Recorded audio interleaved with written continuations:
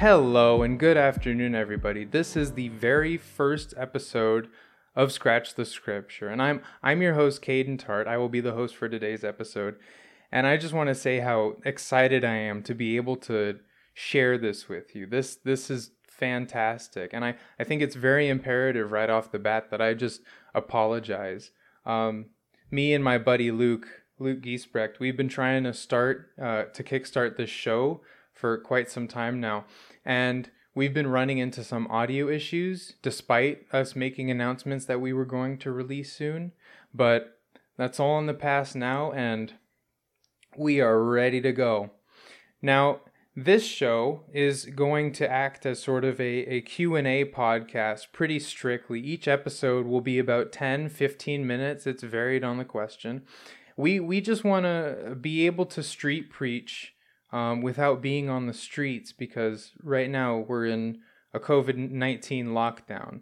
So me and my buddy Luke, we want to be able to spread the gospel without, spreading anything else, if you know what I mean, right?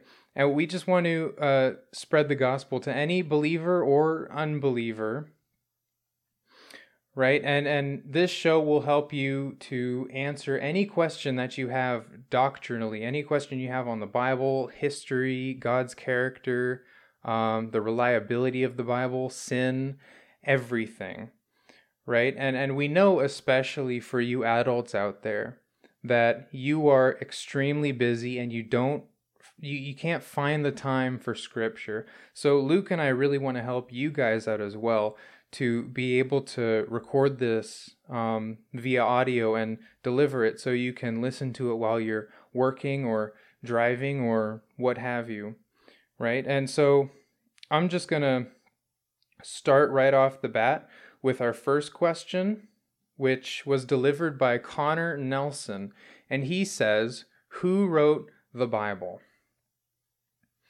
Now, this is a big question. I'm not going to lie. When we first got this question, this was quite a heavy hitter, so to speak, but we thought it was a good one to start with. So, in order to unpack this, I think it's really important that I dive into the two most possible answers that will be given when you ask somebody who wrote the Bible. The first one you'll hear is a very simple and blunt one. It's God wrote it, which, I respect that because it is true to a degree. The second answer you're going to get is men filled with the Holy Spirit wrote it, right? That is also true, right? And I just want to start off by saying this. God did not literally write the Bible. I don't know if that needs to be addressed, but yes, he did not write the Bible, nor did he force any one of the authors to write it like some sort of holy zombie with lights coming out of their eyes and whatnot. They weren't under his authoritative enslavement. No. These men were messengers that really encountered God's grace and just had to write about it, whether it was a historical account or a testimony or some sort of prophecy, right? God told them these things and they did it, right? And we see phrases like this all the time, like God says or thus saith the Lord. This is really impactful for us to read God says and thus saith the Lord, because the men wrote the Bible. I think there's about 35 to 40 authors, give or take, that write this, and yet hundreds and hundreds of times within the Old Testament it says God says. It says the Lord says. Right? And within the first 3 verses of the Bible, it even says the phrase, God says. God says, let there be light. Yeah, Moses said that one, but yeah, we'll get back to that later. I want to give you guys a verse that'll sort of deliver the formula on how this sort of relationship works, right?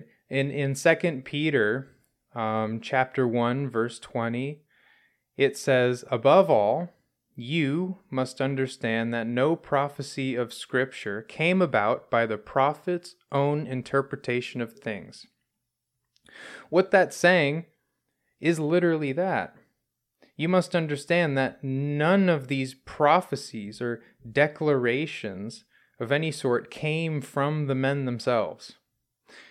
And then it continues on in verse 21. It says, for prophecy never had its origins in the human will, but prophets, though human, that's important, spoke from God as they were carried along by the Holy Spirit.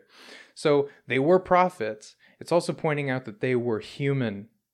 They did not have that divine nature. They needed a sort of bridge between them, and that bridge was the Holy Spirit. So with that, I'm hoping that I was able to lift that burden off your shoulders a little bit. But I have another verse for you, and I know what you're thinking. Isn't one verse good enough? Well, no. No, I want to answer this question fully. So now we're going to look at John chapter 16, verse 12. And this one is Jesus speaking directly to his disciples before his arrest. And he says this. He says, I still have many things to say to you, but you cannot bear them now. When the Spirit of truth comes, the Spirit of truth being the Holy Spirit, he will guide you into all the truth.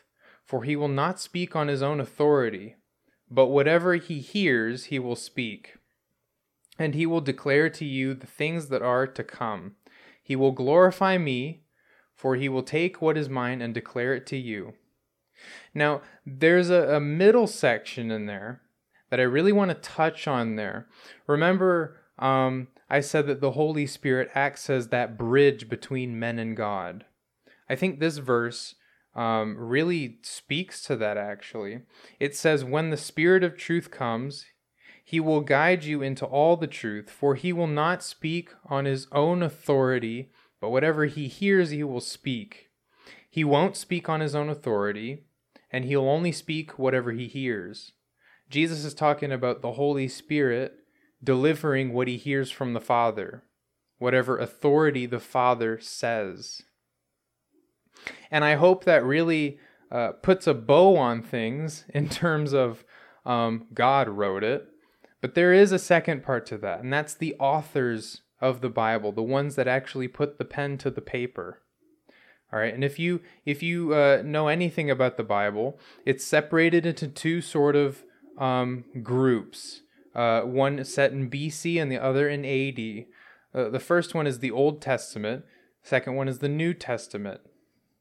And the first 5 books in the Bible are called the Pentateuch. These books are written by Moses. We got Genesis, Exodus, Leviticus, Numbers, and Deuteronomy. Then after that, we have historical books like Joshua, Ruth, 1st and 2nd Samuel, 1st and 2nd Kings, right? And these are unknown, but they could have been written by Samuel or Jeremiah. Those are some of the leading suspects as of right now. And then we hit 1st and 2nd Chronicles as well as Ezra. Those were written by Ezra. Then we have Nehemiah written by Nehemiah.